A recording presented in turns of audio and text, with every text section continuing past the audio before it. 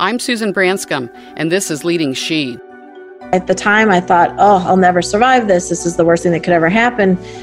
But if that hadn't fallen apart, I would never have looked to do something else with my heart and my mind, right? And I wouldn't have started Zorch. And then when Zorch, oh my gosh, that was my greatest achievement in my life. When that fell apart, or I lost control, I thought, well, this is the worst thing that ever happened to me. But then I felt that stirring inside that said, well, then fix it. Nicole Loftus just started her second company and is CEO of SkinX, the idea for which began when she lost her company, Zorch. She is vulnerable as she shares how she made mistakes during her reign at the company, offering great advice to entrepreneurs about what to do and not do around raising capital. Nicole has an excellent and unique perspective about networking as a method of generating business and found that being more targeted has worked for her. She has developed deep business and personal relationships with important mentors, which began by simply writing personal notes. Her passion and energy come through. Enjoy Nicole Loftus. Today I have with me Nicole Loftus, who is founder and CEO of SkinX, an innovative funding platform with a mission to build a better, friendlier model for funding entrepreneurs. SkinX brings Americans together to invest, create jobs, and fuel innovation. Prior to launching SkinX, Nicole was the founder and CEO of Zorch, which disrupted the $20 billion advertising merchandise space with Nicole's innovative tech platform. When Nicole led the company, Zorch was recognized by Inc. magazine as the 8th fastest growing company in the U.S. and number 1 woman-led company in the country. At Zorch, Nicole won exclusive contracts with the biggest advertisers in the world. Corporations such as AT&T, Citigroup, and State Farm have all been Zorched and saved millions by sourcing branded goods through the Zorch portal. So, welcome, Nicole. Thank you for having me. You've had a very interesting background, and I'm really looking forward to getting into some of the things you've gone through and the advice that you can give women. These companies that you've led are very interesting, and I really had to do a little research to understand exactly what they did and listen to you. But describe what Zorch does. You began the company at your kitchen table, and you grew it, and it just really began with an idea. Tell us about the company. Well, the company is still today doing well and providing Fortune 500 companies with all of their needs in the branded merchandise space. So anything with a logo on it, shirts, pens, mugs, hats, that sort of thing. And before I started it, I was working in the industry at a company that is now Staples. And at that company, I saw how the supply chain worked. You'd buy Bic pens from Bic, and we'd be the middleman, and then there were our clients at AT&T or Citi or wherever. And I thought I saw all these inefficiencies and all these costs, and my customers were just experiencing pain every day in not only the ordering process, but also the cost. It was just like, you've got to do something about this. And at the same time, I was starting to read about these other industries that had eliminated middleman redundancy, like Orbitz, which eliminated the travel agent. I'm dating myself, but some of us in the old days would have to go to a travel agent to get your tickets. And yes, I thought, why can't we do a similar model? So I can't take full credit for the model and how innovative it was. It was just a classic disintermediation model that others had done that I did to ours, where I would allow Bic pens to finally communicate directly with the end user. And until Zorch, that was unheard of. You'd never you were the middleman for a reason. So what we did was we got out of the way and let those two talk about their orders, and the customer had a better experience. We were profitable to lower margins. We could pass some savings along. It's a win-win for everyone. And it's funny, I had a client at Citi. She ran supplier diversity, Diane Ashley. She's amazing. She's still helping women and minority entrepreneurs get business. And Diane said, Nicole, when we first launched the program, she pulled me aside. She said, your model is the female mentality applied to business. And she really caught me off guard. I said, what do you mean? She said, well, your model is about getting out of the way, and letting these two parties communicate. And you don't need to be in the middle. You don't need to have an ego. You don't need to be touching everything. You just trust that the tech you built will allow the two to communicate. And that's a women's mentality to business. And I just loved that. And I never forgot it. I was so grateful to her for pointing that out. And I think it is true, to be able to, a lot of people build great tech or they build a great model, but they have this inability to really just get out of the way and trust your own creation to do its job and let two parties have an experience where you don't have to be in the room. And so I really enjoy it. Yeah, it's a different approach to business than we talked about this, that men have a different approach than women in that regard. It's almost like, and this is stereotyping, but the men, from what I've seen, still want to be in the deal. They want to put the two together and kind of be in the deal. But women can kind of say, you guys are getting along. I'm going to make money and doing my thing. Right. And you guys just, you guys can deal with each other directly. I don't have to have my ego right there being involved. Right. Exactly. Yeah. I like that. Yeah, it's interesting. So, how did Zorch make money then? Putting the two together, Bics, Bic pens with Citicorp. The same way any other distributor in our industry does. They mark up their products. It's just the markup can be less because we have less work to do, right? So if our technology is doing the work for us, and we do a lot of work on the front end, they do a lot of work back in my day, we used to do a lot of work on the front end and build a beautiful collection of merchandise.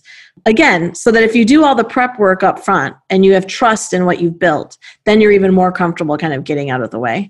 So, we make money just same way everyone else in the industry does. We mark up the pens and the shirts and the mugs and the hats. Our markup is just a lot less because we have a lot less overhead than anyone else. I see. Yeah, I see. Good. We're going to come back to Zorch and some things that happened there that I think you've got some great advice for other entrepreneurs in terms of raising money. But tell us about SkinX. It sounds like it's gearing up. It's coming out maybe in the fall. Tell us the concept behind SkinX and how it will be marketed. Yeah, so SkinX came out of those experiences you alluded to a minute ago. I had some pretty tough experiences raising capital for my business. And then I started researching, is it just me that's having these problems or are the problems systemic? And it turned out to be the latter of the two. And I said, you know what, if I built a better model for selling tchotchkes, damn it, I can build a better model for funding businesses. And I decided I'm going to spend the rest of my life doing it. And SkinX is the result of that. Although we're announcing to the public in the fall, the company is very real. We have built over the last few years incredible technology that will help founders and funders meet and due diligence together. We've built amazing technology called the Resource Hub, which is live today at helpforfounders.com, where any entrepreneur can find their local resources to help them grow. But to answer your question, SkinX is a new way to fund entrepreneurs in that we are opening up this system, this game, this rigged game, if you will. We're opening it up to the public and we're letting every American and really reaching out to every American to say, you need to get in this game. You've been shut out and we're going to give you full access. This is really full participation capitalism by engaging everyone in the act of funding the growing innovative businesses across the country. Yeah, it almost sounds like a bit like crowdfunding. How would you compare it to crowdfunding? It's very different. And I had hoped when I started Skin and I'd heard about crowdfunding, I'd hoped that could be the answer. But it's not for us because the reason we want to engage the public is that we acknowledge the fact that we are more powerful in the aggregate. When we are together doing something, we can accomplish anything. When you are an individual, it's more difficult. So crowdfunding is an individual sport like golf. SkinX is a team sport like basketball or football, or it takes all of us together. So crowdfunding is you invest in one company and that's the one transaction. SkinX is a fund. It's kind of like a mutual fund in that everyone buys shares in the fund.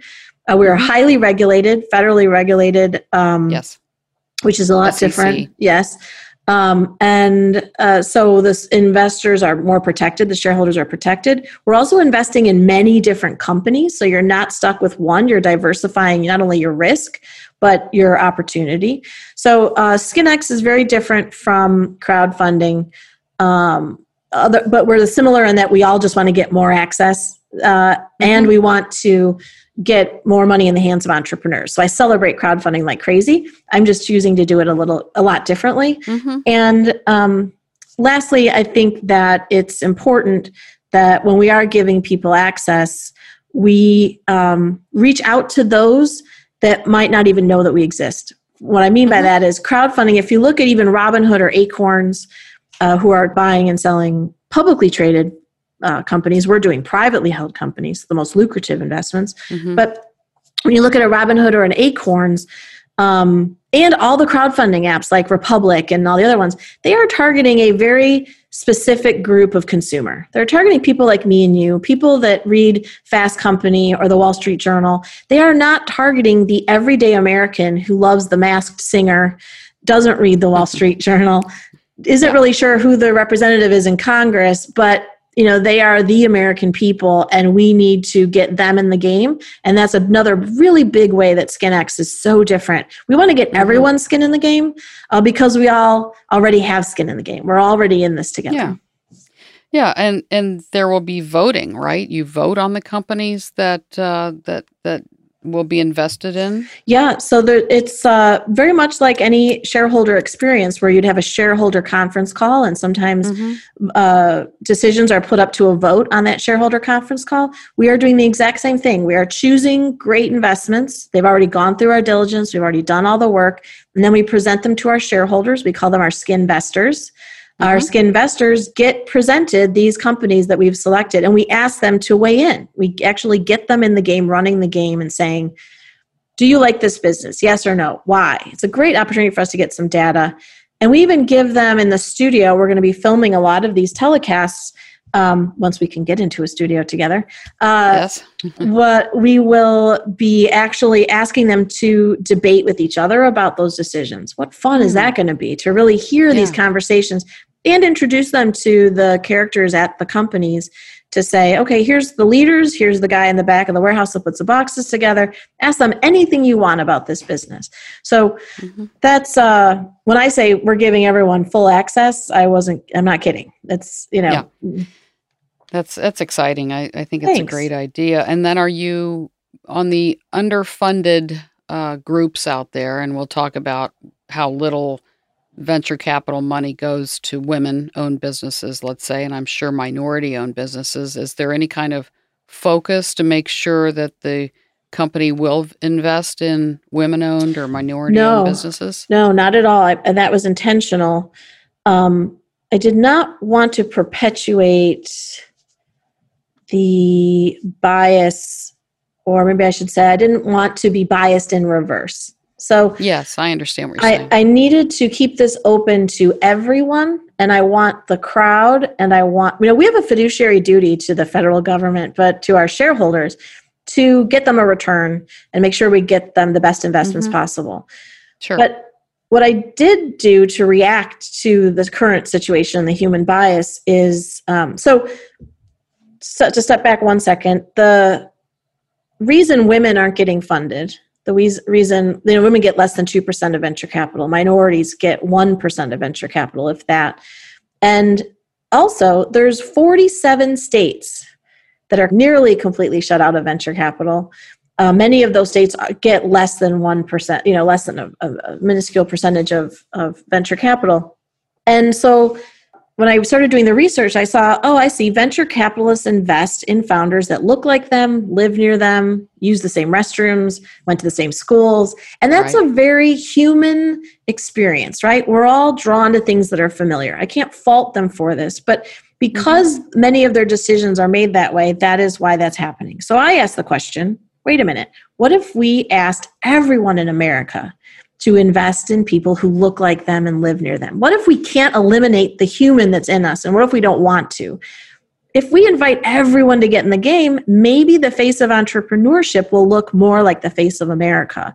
So to answer your question a different way, on purpose, we chose to keep it open and to see how this went and how the crowd went. And that's also why we have to be very sure that we are targeting every American freely, openly, so that we're not only reaching out to people who read the Wall Street Journal or read Inc. magazine, but to every American. Yeah, it's great. It sounds like equality, democracy in action. Huh? Yes, full participation capitalism. Yeah. The renewed American dream, I like to call it. Yeah.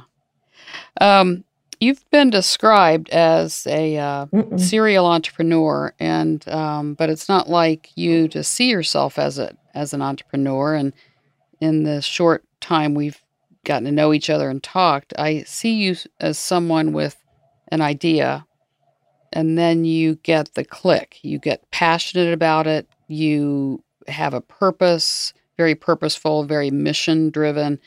And then it's just like you have to do it. You can't not do it. Right. And I see you as a very good salesperson. You're persuasive. You connect with people. People believe you when you say things. So just talk about this, the entrepreneur, and how you see that as it relates to you. Well, for me personally, I never saw myself as an entrepreneur because I wasn't raised to ever see myself as an entrepreneur. I was raised very much, and as women, even today in my family, are raised. Your goal is to stay home with your kids and have marry someone that can take care of you and your kids, and not to pursue a career. So I never saw myself as an entrepreneur then, but now I've redefined being an entrepreneur in my book. You cannot do what you need to do as a founder in my book. For me, I cannot do what I need to do, get in the ring, put all my skin in the game, blood, sweat, tears, 7 days a week. Nothing is second to this. It's my primary focus. I can't do that. I can't fake it. And I think that's why someone has once said, when they call me a great salesperson, I get livid. I'm like, I'm so much more than a salesperson, damn it. But I think you are, but you are still a great salesperson, I think. Well, I had 100% win rate at Zorch. We never lost an RFP, but that's because I was so passionate about it, because I knew that I could pull this off. When I looked a customer in the eyeball, they're like, ooh, she can do this. She's not going to, and I remember my clients used to say that. You run a tight ship, Nicole, but I knew at the end of the day, you knew your product and you knew you could pull it off. And so for me, I can't imagine I speak a lot often at schools, MBA schools and schools that teach entrepreneurship. And I challenge the students that, you really cannot teach entrepreneurship. I love Simon Sinek and his books like The Why and understanding how find your why, and realize that unless you find a problem that you must solve, I don't know if you're going to be able to withstand all that's going to get thrown at you to make this a success.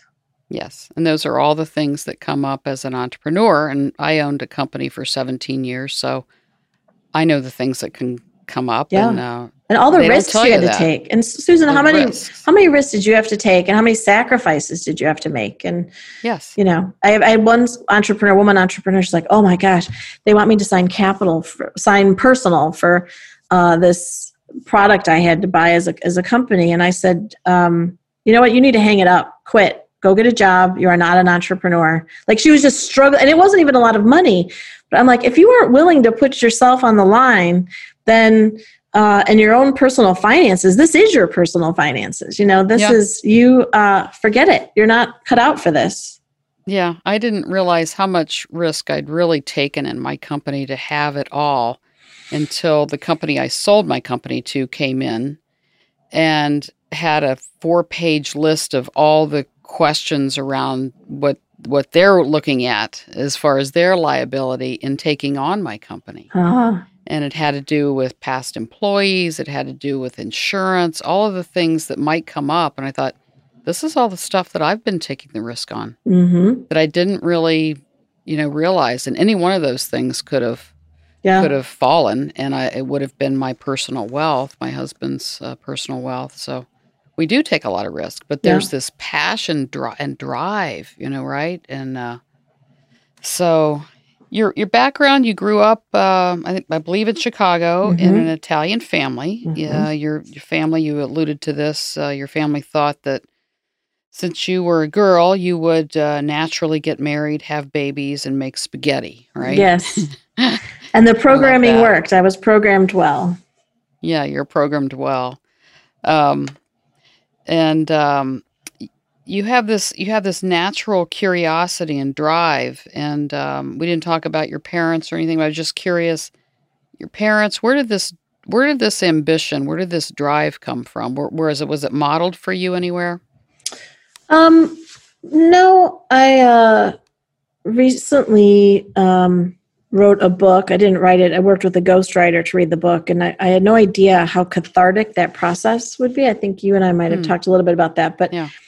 A ghostwriter forces you to ask questions, kind of like a therapist, to examine things you never examined before. And when she had asked similar questions to that, I would say, no, there is no examples of entrepreneurship. And then all of a sudden she'd start digging and I go, oh, that's right. My two aunts, who I idolized, owned, their own buildings, and they were in real estate, and they did that. And then my great-grandfather who came here from Italy, he sold fruit on a cart up and down the alleys of Chicago. And then his sons got into the fruit juice business, and then their sons got into the juice flavor business.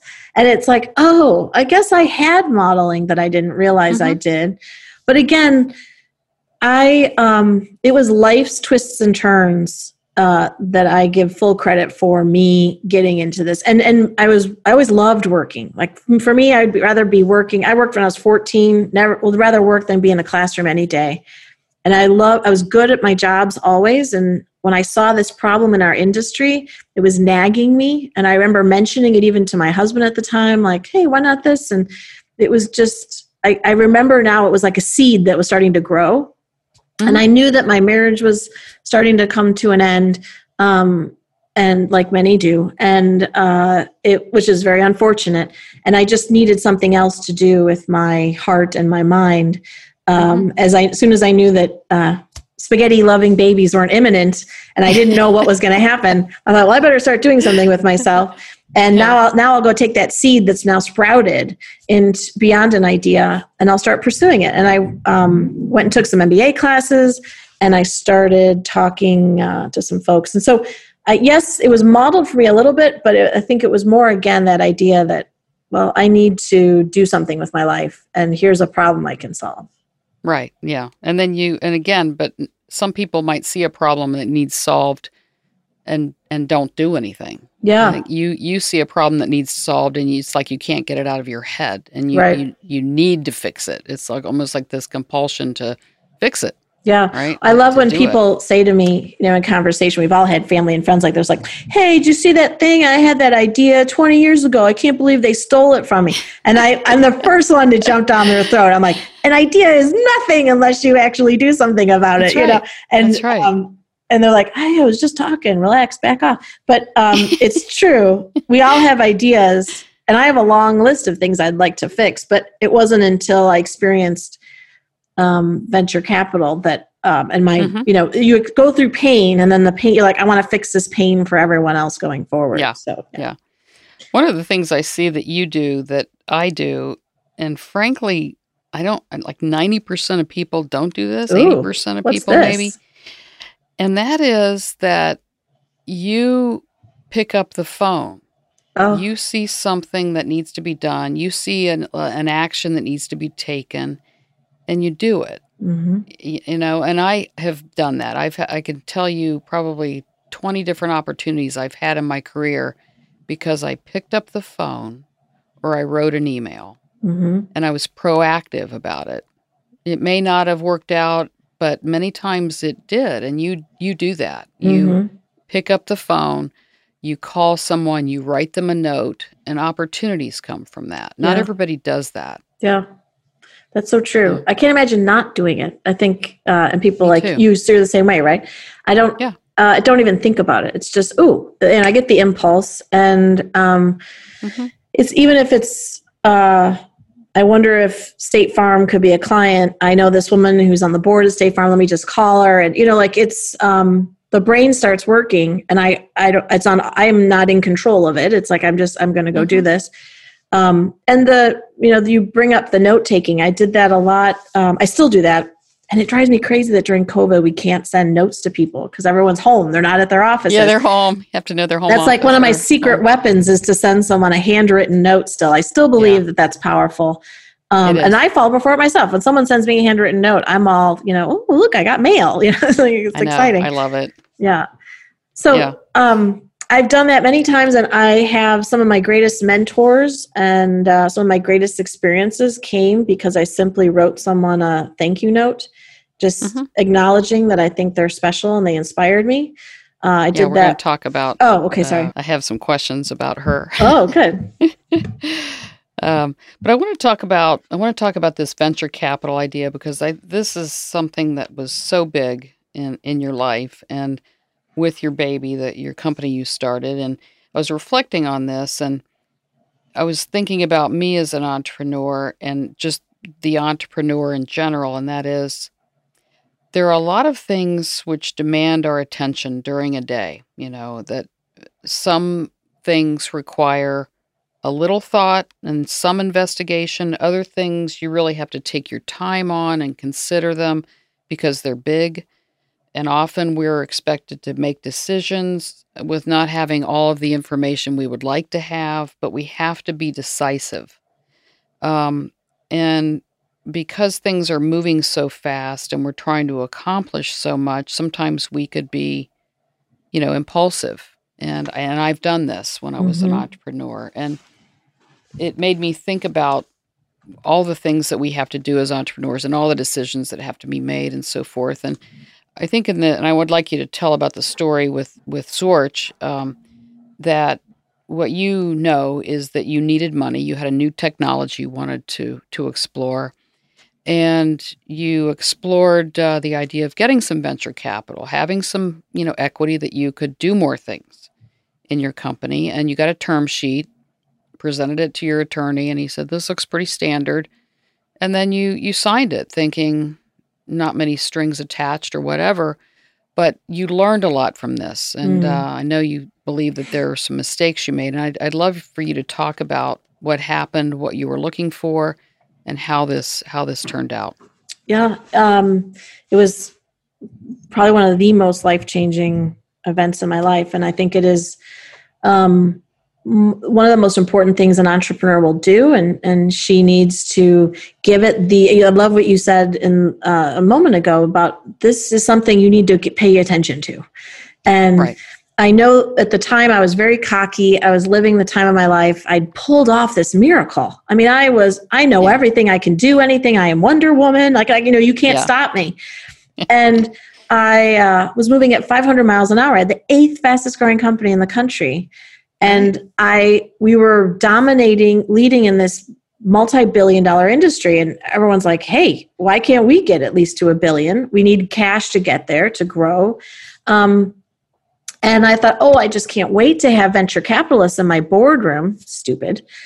They're so much smarter than I am. They're going to help me build this to $1 billion. I think back, I'm so mad at myself. But anyway, and many of those experiences are wonderful.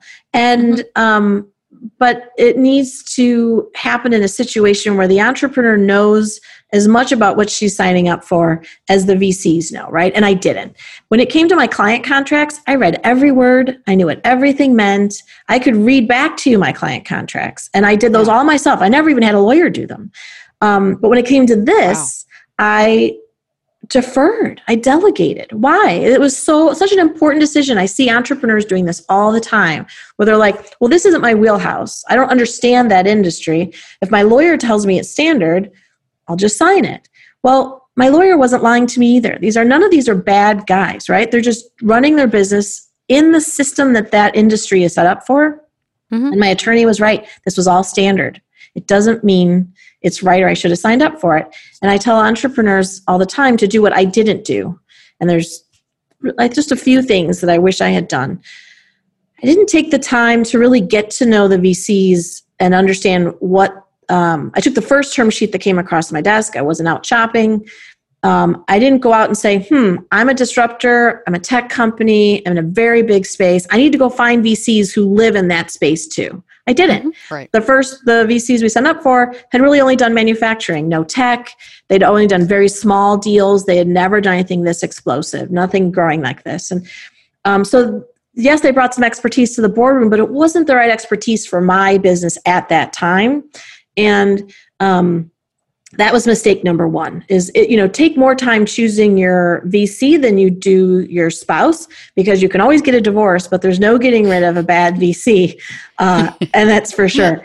And so that was number one, is to take the time, interview them, go meet the other portfolio companies they've invested in. This is your baby you're handing over. Take the stinking time to, it would take me months to close an AT&T, but I was real quick to sign that contract. Instead, just said, go have dinner with these people. Find out what kind of human beings they are. Are they litigious? Yes. Do they love suing people? What do they believe in? And then the other thing that I wish I had done was I should have said, okay, this is all standard lawyer. Well, then I need to go learn what every one of these words means. I need to know what pari passu means, liquidation preferences, block rights, every, tag along, drag along, all these different terms that VCs use. They're standard, especially in a state like Illinois, where I was at the time. That's one of the 47 states that's basically shut out of venture capital. So VCs know you don't have a lot of competition. They know they've kind of got you. There's a wonderful book called The Innovation Blind Spot by Ross Baird that every entrepreneur needs to read, especially anyone raising capital. But Ross Baird talks about this and about how VCs in these funding deserts can be a little bit more predatory and ask for some more terms that a VC in Silicon Valley, New York, or Boston could never ask for. In New York, Boston, and California, they are wooing you and taking you out to dinner, asking you to take their money, please, because there's so much competition, right? It's a different game altogether. So depending on where an entrepreneur is, she needs to know the differences. And then take the time to learn what every single one of those words means. Because when I signed that term sheet, my VCs basically had control of my company before they had control of my company. They had control of that boardroom. They could force me to make some decisions I didn't want to make. And ultimately, over time, and they could block me from bringing in any new money, which again, I'm not faulting them. They didn't do anything they weren't supposed to do. That's their job, right? They have a fiduciary duty to their shareholders. So this is why, we can't just say, oh, bad guy, don't do this, don't do that. The founder has to take ownership of her own situation and understand what she's getting into. And then because you can't later say, oh, poor me, look what happened. The first thing I did was when they finally did take control, I said, how did I get here? I'm smarter than this. I can't believe I walked into this. And I started doing research. And I said, oh my gosh, this happens to entrepreneurs all the time, because attorneys all over the country are telling their clients, this is all pretty standard. It's okay, because that's true. So until we change the game and we change what's standard, nothing's going to change. Yeah. Yeah, that's really good. I mean, I've had the same attorney for many years. He's taken me through various partnerships and things. And he did advise me, like, hey, think, it's almost like he was talking to me like a friend. Like, look, this is standard in the industry, but you have to know what you're giving up. It doesn't sound like maybe you got that kind of advice. No, the attorney at the time was a friend of mine, and I will bet you $1 million. I was like, hey, I get it. Okay, I got to go back to work. I don't want to hear it. I don't want to hear it. Just give me the money. Money's money. And every VC is going to be smarter than I am. Again, that imposter syndrome that women have so much of, where you assume that, like, I've seen this again and again. I'm sure you have, Susan, with all the people you've spoken with, where I just assumed they knew more than I did, and I couldn't wait for their knowledge to come to my company. And so I said, give me the check, give me the money, and get these guys in here so they can help me. I need help. And I bet you anything my attorney probably said something along those lines like yours did. But I again, was cocky and not paying attention. And, yeah. So lesson learned there. And so it became clear that they had a lot of control within your company. And you elected eventually to step down in 2013. And it was right about the time they were excited for me to step down. There was some mutual, it mutual, I Yeah. think. Yeah. And they, like many VCs, their standard practice is you bring in the white guy from the, school they like that they know of and Yeah. put them in Bring place. on And their because cronies. they think every founder is replaceable. And I think that's another big flaw. And at SkinX, at my funds, we will not do that. We will acknowledge that the founder is very important to the company. Right. Important. Yeah. So they have the passion and yeah. So I did step down, and the company, fortunately, was sold to a PE firm not too long ago, and now, as I said earlier, is continuing to thrive and do well, which makes me really proud as a founder. Always, you want sure, yeah, your company to succeed. Well, it sounds like you learned a lot the hard way about what not to do, and it didn't work out the way you wanted, but it has led you to starting this new venture, SkinX, which is basically an approach where it's like, let's every American be able to invest in venture capital money in these companies that need money, right? Throughout the country, all these 47 states that are underserved. So it's led you to this. Yes. That's why, anytime you say there's a why me, and people say, just wait, someday you'll see that happened for a reason. Yeah. And my middle name is Providence, which means act of God. It's my grandmother's name, my mother's name. And I believe that so much of my career has been an act of Providence. There's things that happened in my marriage that didn't work out that at the time I thought, oh, I'll never survive this. This is the worst thing that could ever happen. But if that hadn't fallen apart, I would never have looked to do something else with my heart and my mind, right? And I wouldn't have started Zorch. And then when Zorch, oh my gosh, that was my greatest achievement in my life. When that fell apart or I lost control, I thought, well, this is the worst thing that ever happened to me. But then I felt that stirring inside that said, well, then fix it. Make sure you change the game. So, sure. No regrets. No regrets. Yeah, that's neat. I love the story that you told about faking it until you make it. And it's the situation when you were with Zorch and you were courting these big companies and people were saying, well, just go to the small companies. And you're like, I want AT&T, I want State Farm.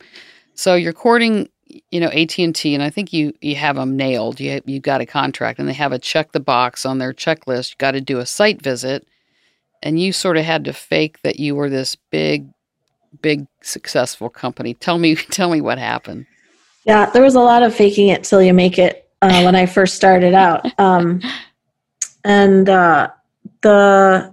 it was always faking it in quotations, right, in italics, because I knew that my suppliers, like Bic pens and Titleist golf balls and Hanes t-shirts, they were all the ones serving our customers. So I asked them, if you're going to do a site visit, right, that's the place you got to go because that's where the magic happens. My office, we're a tech company. My office is not what you're expecting. It was between us and Staples. When I went to Staples, it was like this mammoth office and all these people and phones buzzing and things. And I knew that we were up against them, that they're going to come to my little loft in River North, Chicago, and see my 2 employees and all these empty desks. So I packed the desks with my family members. They all brought their own computers in folders. And I told them, we're going to walk around. I orchestrated it like a ballet. Like you're going to walk around like you're walking into each other's offices. And then family members at home, I had them call into the phone. So the phones were ringing. And then we even ordered stuff to be delivered, so the UPS guy's coming in and the postal lady's walking in, and it was just busy, action. And the best part was I made a big sign, I put it in the lobby, and the sign said, Zorch, welcome to Zorch, reception 3rd floor. And I had made it look like a permanent sign. And my 2 employees and family members were like, where are you going with 3rd floor? You got 10 square feet of the 3rd floor. And I said, not always. Someday I'll have this whole building. And AT&T doesn't know. It was implying that reception was on the 3rd floor and we had all these other floors going on, right? It gave the perception that we were bigger than we were. And it worked. We won the account. And eventually we did have more than the 3rd floor. They now have, I think, 4 floors or something in that building. Yeah. So that was prophetic. It didn't take long for us to take over other floors. But those 2 women, there were 2 women, one was in procurement, one was in branding that came to visit. They both ended up becoming very dear friends. Like all my clients did. I absolutely adored them. Yeah. And like most people do, you take your clients out to dinner later. And I always used to ask them for the playback, the postmortem. What made you choose us? Because then if you know what they like about you, you can use that again and again and again, right? Mm-hmm. And they said, it was the energy when we came to your site, your office. And I was like, well, they said, it was you looked us in the eye and we knew you could pull this off. We never had any doubt. And they also believed in our model. They said, everyone claims savings, but you actually had fixed the business. You fixed the industry in a way that you would deliver savings. But the third thing, when they said that, I said, okay, yeah, well, confession time, now that we've saved you millions of dollars and we pulled this off. They loved it. And they still tell that story to everyone every day. And I was like, I wasn't misleading you in any way. You could go to any of our manufacturers and you'd be blown away. But you insisted on coming to our little loft. And I knew you were expecting to see a big old school distributor, not a tech company. And so they loved it, and no harm, no foul. And it was a great story. Fun. It's like, okay, you want to see a real company? I'm going to bring my mom and dad and my sisters and brother, all right, come in here and look like you're doing something, Yeah. It was a blast. I love it. Let's see. One of my last questions here. I love this approach and what you're talking about, and that is women are often told to network. Women are told that. We don't often tell men, just network, as much as we tell women. And you don't believe really in networking. Not at all. Do you talk about that? Well, just like I didn't have time to read my, contract for my venture capitalists, I don't think you should have time to go hang out 3-4 times a week or once if you have time to go hang out at some event and listen to a panel discussion and then try to network with 300 people in a room or however many it is and put your name tag on and go walk around and say, hi, my name is Nicole. You want to do business with me? Like something's wrong. Something's broken. And if you can have that time, then something's not right. And I see it all the time that people, and their greatest advice is go network. And that is just such a mistake to advise young people, especially, to do that. Or older folks that are getting back into an industry or launching a new industry. You need to be so laser focused on who you need to contact, and then you go find that person. Yeah. I can tell you at an event with 100 people all having cocktails, that is not where you're going to find that person. Yeah. Now, in my day, we didn't have LinkedIn, and now people ask their LinkedIn anyway. But we didn't have the technology you have today to connect with people. So I use all of that. I always used very targeted approach of, like I said earlier about that State Farm board member. Mm-hmm. I am a member of the Chicago Network. I am a member of C200. I didn't go to a lot of events, but I was always there answering the phone and helping other members when they needed to meet someone, or they needed to find someone. Then when I say, hey, there's this woman, she's on the board of the State Farm, and I'm pitching them. I need to get a hold of her. Okay, so there's it's man to man, right? It's you help them, they help you, right? And it's very one to one, stepping stones to get to someone connected, not buckshot where you shoot 300 people in a room. Let's make it targeted. And I think that we talked earlier about writing handwritten notes. I still think that's the most powerful way to connect with someone and do it in a way that you're not asking for something. That's my way of networking. I just want to acknowledge, hey, I think you're awesome. I have nothing I want from you, but I just think you're great. I did that with Mayor Daley, who became a dear friend, and we worked together very hard in Chicago Public Schools, and I built a fun program there with his leadership. But that all came just because I wrote him a letter thanking him for the resources in Chicago that were funded by the city that made me an entrepreneur. I just said, if I can ever help you. And then I did the same thing with Christy Hefner. Yeah, that's where I was going to go with your Christy Hefner. Yeah, tell me about that. She is a Chicago, she's an icon, everywhere, because she's, I think, the largest sitting CEO of a Fortune 500. I hope I get that right. She had the longest tenure in that role of any other CEO in a Fortune 500 company. And, but in Chicago, she was, incredible. And I also loved what she did with the Playboy brand and how she was such a feminist and such a liberal and a progressive, yet she was celebrating sex and women and all those sorts of things. And I thought, well, that's, I really liked her. So I wrote, when I was in Inc. 500, I sent her the magazine in a note. And I said, thank you for being an inspiration to me as a Chicagoan, as a CEO, and as a woman. Never thought I'd hear back. And I got a call right away from her office and said, Christy would like to have lunch with you. It's like, oh my gosh, what fun. Yeah. We met and had lunch. And she said, I've been following you. And I was like, what? That was so much fun. And she said, okay, you need to join the Chicago network, which she's a founder of. You need to join the C200, which she's a founder of. Mm-hmm. And then she just started being my mentor and friend. I know everyone hates that word mentor, but she is that friend that'll say, hey, you got to lose some weight, or hey, you got to, this is a stupid idea. Like, there's things your friends won't tell you that my friends do, and my family does, because they're all very blunt.